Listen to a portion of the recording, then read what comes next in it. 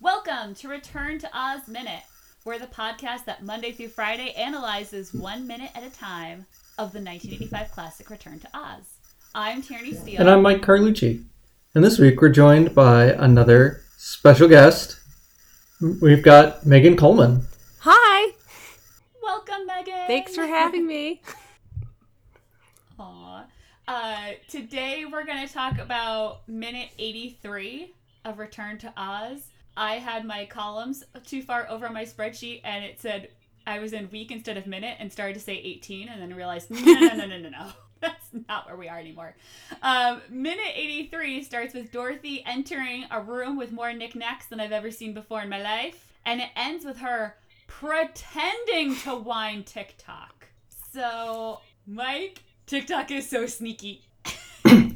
This is why TikTok was designed. This is why the Scarecrow made sure he was perfectly safe, locked him away, because Dorothy's clever, Dorothy's strong and smart of spirit. She needed TikTok to pull this off. Last week, we heard that TikTok had stopped after making 2 guesses. He just wasn't moving. And she said, his action must have went down. So she is sent in, and the Gnome King ominously says, after you wind him up, you can make your guesses. Basically implying TikTok's not going to get it on his 3rd try.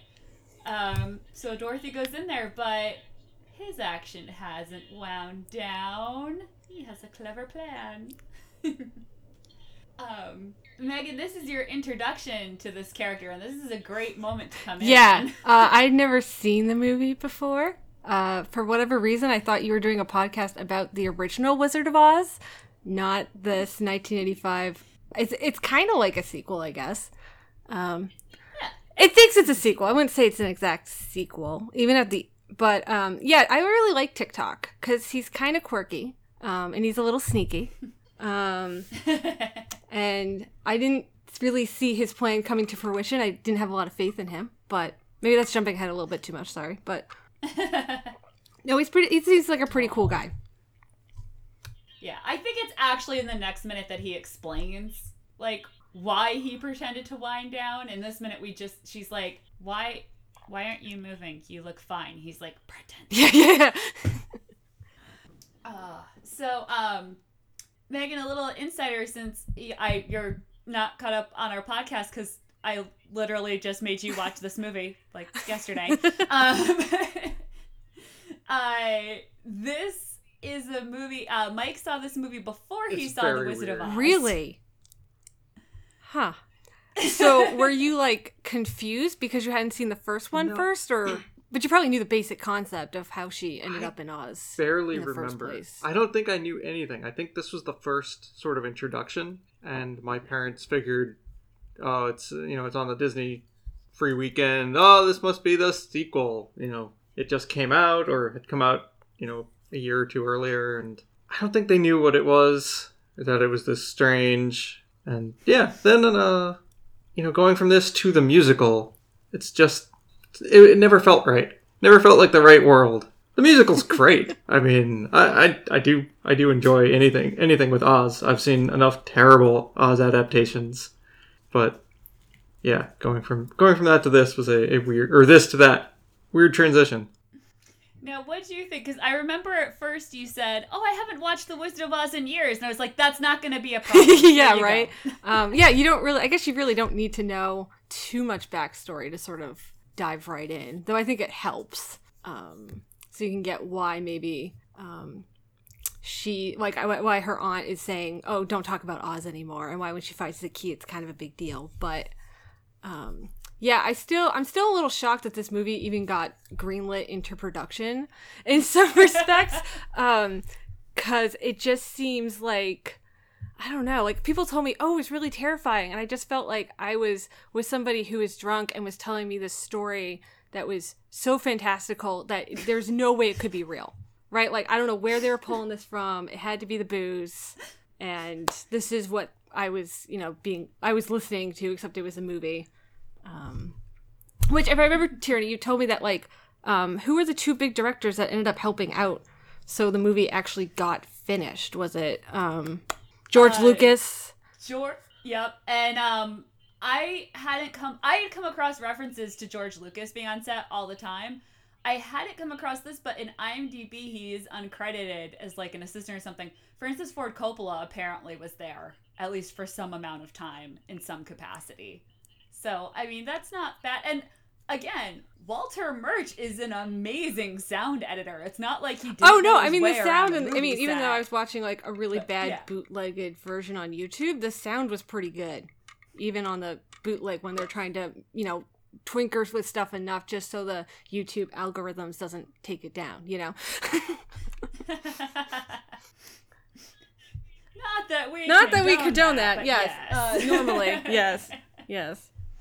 Oh man. So, yeah, I kind of like your overall impression of the movie. This just sounds like some crazy story someone's telling you. Some of that might come because it's two of the books kind of smushed together into one story. Yeah. And then Disney has a little, like, flair of their own, I guess, to make it Disney-ish. But, sorry, I got very distracted by something. Have fun, Eddie. Yeah, this movie, it's also because it was the 80s. Yes.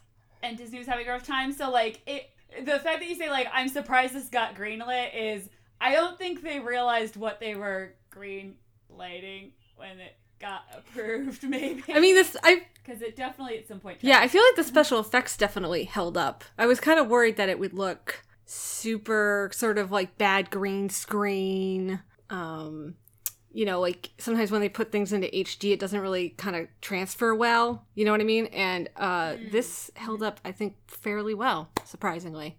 Yeah, there's a few. Like we'll catch lines here. Yeah, and there. But it's not as bad as some other 80s Disney stuff I've seen, like live action stuff that gets, you know, you watch now and you're like, oh, that must have looked really great in like 1983, but in 2017, not so much. Yeah, it's funny because so many of us just remember like, oh yeah, this would have been on Disney Channel, like watch it for free, no big deal. This is like a high quality film, you know, like they didn't skimp. This isn't made for TV. This is a big deal, so I think it came out well. Now, did you have a favorite character? Well, I think I like Dorothy just because I like her kind of quasi Judy Garland, Liza Minnelli kind of accent going on. And she's kind of spunky too. She seems more spunky than than Judy Garland's Dorothy. Yeah, she's got a little more. Well, and it's funny. I had not thought about this till doing this podcast, but Mike pointed out at one point. I forget when it started, but like she's been here before. This is true. She's like a celebrity here. So maybe that's a little bit more confidence of like, I can handle like I know where, yeah. That's true. I never thought of that either. Yeah, see? It's not something you think of. I did look up the budget, which is only estimated but $25 million. So, yeah, which when they looked at the box office, maybe they regretted, but you know what, guys? It held up. So, good job. Yay! You get to see, so obviously, I liked a lot of things. I remembered a lot of things from this movie. This Palace of Objects is kind of like my, I guess, definitive. Like, I see this room and I'm like, yep, this is Return to Oz. Here we go. We're gonna guess. This is gonna be great. I'm kind of obsessed with it. And I'm really sad there isn't, like, a prop master listed for this movie. Because I want to, like, write this person and say, like, is this your magnum opus? Did you find the best flea market ever and just rate it? Yeah. I mean, they did film in England, so it is entirely possible that they just went to a bunch of like, hey, can we like this yard sale? We'll take everything. Huh. I didn't know they filmed it in England. Oh, yeah. That's pretty cool. I just closed the thing. And it's really remarkable how much work they put into this scene, because this is a giant soundstage just filled with stuff that it's not crowded. There's just enough objects there that you feel like it's well stocked. And Dorothy doesn't explore the vast majority of it. we just see it in, in wide shots. So it's like this is something that, if you were George Lucas now and Padme walked into, a room of objects to find Anakin or something, there'd probably be a table and 2 things and all the rest would be CG. But they got every single thing, and we see this giant place transformed into the Gnome King storehouse. And it's just, it's all fascinating stuff. If they go back and do the 3D experience with a headset and stuff, I just want to walk around. Yeah. I love the dog statues flanking the doorway. God, she looks so small. I'm also trying to figure out, so at second, well, I guess 11, thereabouts. It's on a few. I thought at first that was a globe, but red, and that seemed kind of crazy, but it looks like it's on top of a statue. So I wonder if it's not actually a globe. If it's just like the polished, they'll have the polished stone ball on top of things in gardens. It was more fun when I thought maybe he had a globe of Mars going on, but... Oh no, it might be a globe. Because is that Atlas? A lot of clocks I see. I'm not really able to see, but at second 16, you can kind of see knees and maybe a head. Mm-hmm. So maybe it's an Atlas. Okay. Yeah, it's definitely okay. Well, Mombi and the Gnome King really dug classical art. They had, she had the bust of Caesar that, Jack learned all of the history from. Now we've got Atlas, the classical columns. It's not like a full bust. It's a statue, it's a head, so technically it's a bust, but at around second 23, I always loved it. Oh shoot, what is that blue called? Oh, is that like a lapis or... Yeah. There's another word of that, but I don't remember. Is it it's kind of like a turquoise, between a turquoise and a lapis, right? I think so. It's gorgeous, whatever it is. That head thing, yeah. Yeah, and lots of jade. And I'm guessing that's a rocking horse that she walks by and we just don't see the rockers. That makes the most sense. I'm just going through, there are tons of objects, but I feel like the Movies by Minutes podcast really thrive on just how Mombi. you go into what you're saying. And I feel like this minute really gives Mombi also had a rocking horse, right? Mombi definitely had a rocking horse. You could see that it was this looks like a carousel horse, but it doesn't have the pole. Yeah. And that would make no sense. So, by the rules of logic, that's what I'm guessing. Now, all right. So, I happen to be looking at second 38. I don't know if you guys have this pulled up in front of you, but I'm usually so focused on spotting TikTok that I never noticed that on the right hand of the screen, there is an easel. And it looks like they put a tray, like a silver tea tray on an easel because 80s, I don't know. It goes with all the other silver kind of urns and vase-looking things near it, so yeah. I guess it makes sense. Neither of these things doesn't belong in this room. That's just not normally how one displays a tray. I've been to the Isabella Stewart Gardner Museum a lot, and that's not what's on those easels. Though I could see Isabella doing it, but because she was just crazy and kooky enough to be like, you know what I might want to do to mess with people? Put a tray on an easel. Oh my god, how much would Isabella Stewart Gardner love? Actually, yeah, this would be her dream room, right? How many tchotchkes can I put up? Yeah, and then when she would die, she'd be like, don't move it. Don't move anything. You can't do it. Sorry, for those who don't know who we're talking about. Oh yeah, we should explain that. Just Google her. It's great.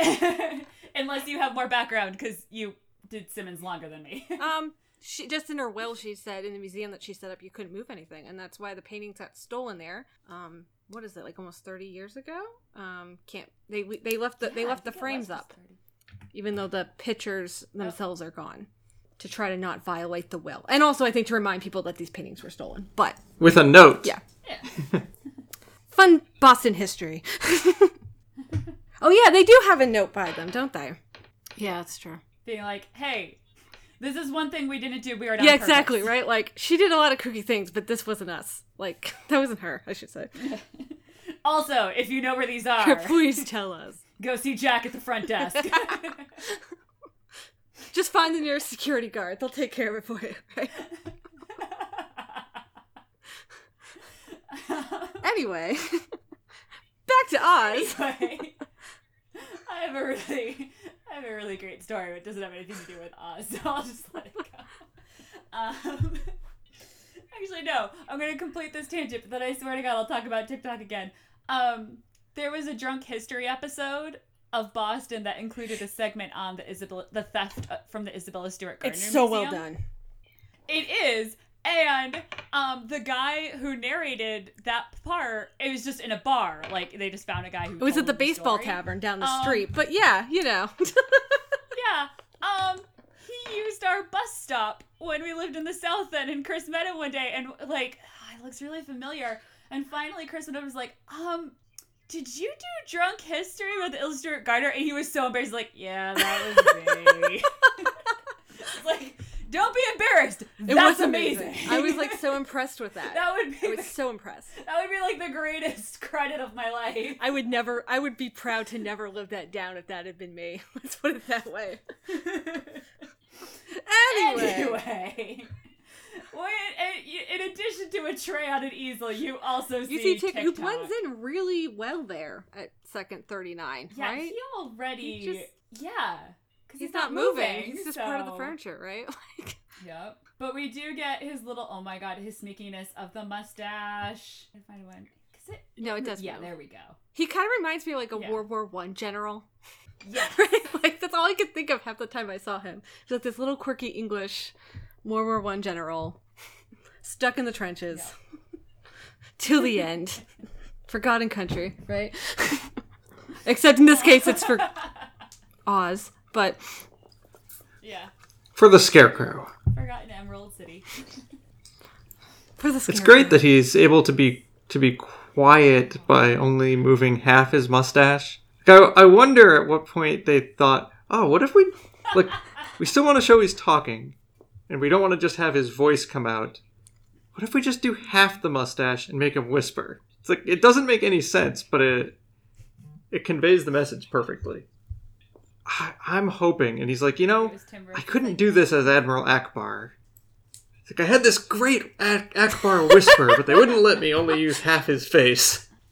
Also, Akbar doesn't have that many opportunities to whisper in those movies. Oh, and Tim He's Rose's pretty treatment tense of situations. Return of the Jedi 2, Killing is warranted. Akbar gets a whole, undercover scene, and he's, his princess's secret service, and Akbar is a spy. It's great. Akbar in this hat would be fantastic.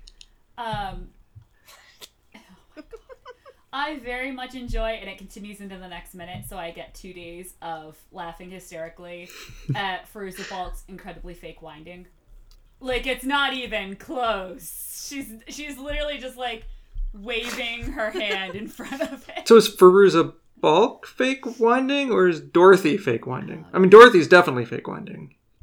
Yeah, I kind of wonder if they needed it Yeah. to be bigger, the way his arm is kind of half blocking it. Like, she couldn't actually look like she was winding it. Not only because this is more charming and childlike, but also because, again, you need it to be noticeable. But, yeah, she's not even close.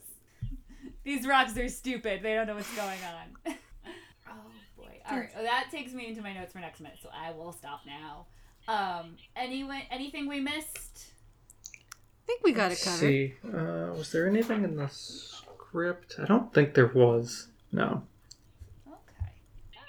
Well, I mean, because this is such a flawless plan, why would you ever do Right. anything else? All right. Well, we'll hear more about TikTok's plan tomorrow.